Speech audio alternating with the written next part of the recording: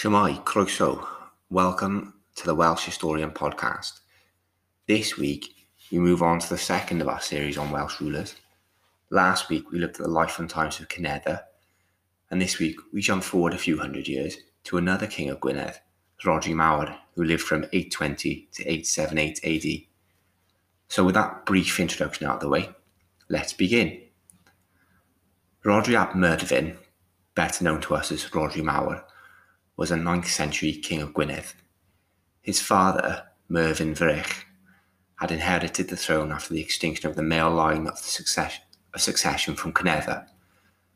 Myrddin is said to have come from Manaw, a place which could either have been the Isle of Man or Manaw Gododdin, the original homeland of Cunedda.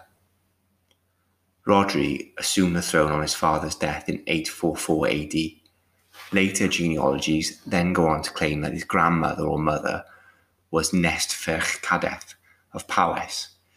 This was a convenient claim in 855 AD when Cunedda ap Cadeth, the reigning king of Powys, died. Rhodri now moved to annex Powys to Gwynedd and enlarge his territory at the expense of Cunedda's legitimate heirs. Welsh law at this time forbade inheritance along the maternal line. However, there was little point in arguing with the finer points of law when the deed had already been done. Certainly, Rhodri's possession of both Gwynedd and Powys would have made him a formidable opponent for any of Cunedda's sons who decided to challenge him.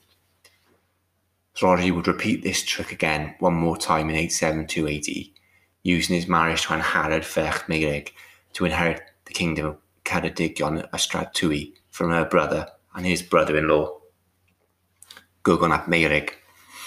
Gugon is recorded as having drowned crossing the river Llwchar in conflict with Viking invaders.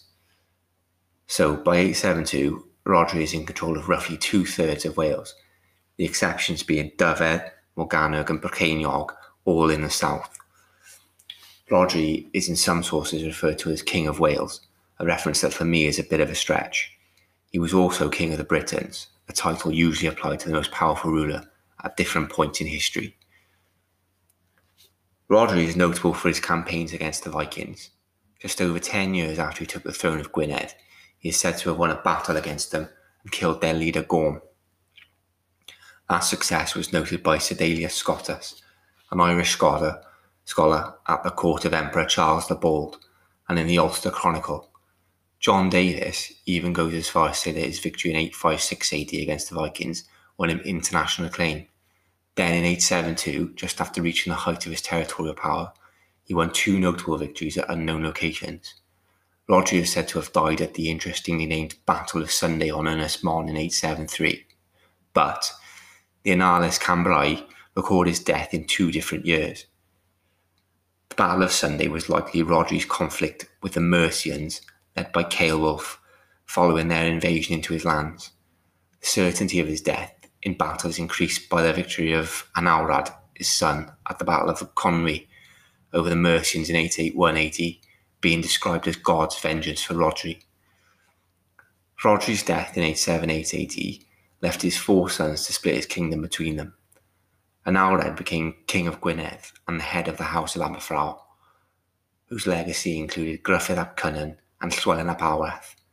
Cadeth, another son, was given Ceredigion and then went on to kill his brother Myrddin and claimed Powys too.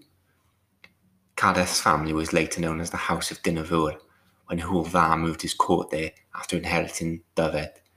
His 4th son, Tydwal, was allegedly wounded in the Battle of Conwy in 881 AD and having been made lame, was no longer eligible for inheritance.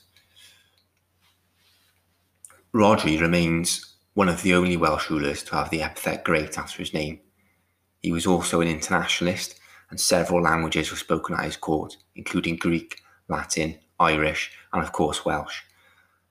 Rhodri must be remembered as a king who constantly juggled the protection of his lands from the twin threats of the Vikings and the Mercians, and did so successfully for roughly 30 years. John Gower writes in The Story of Wales that until Rhodri's day, Wales was completely unused to any sense of unity.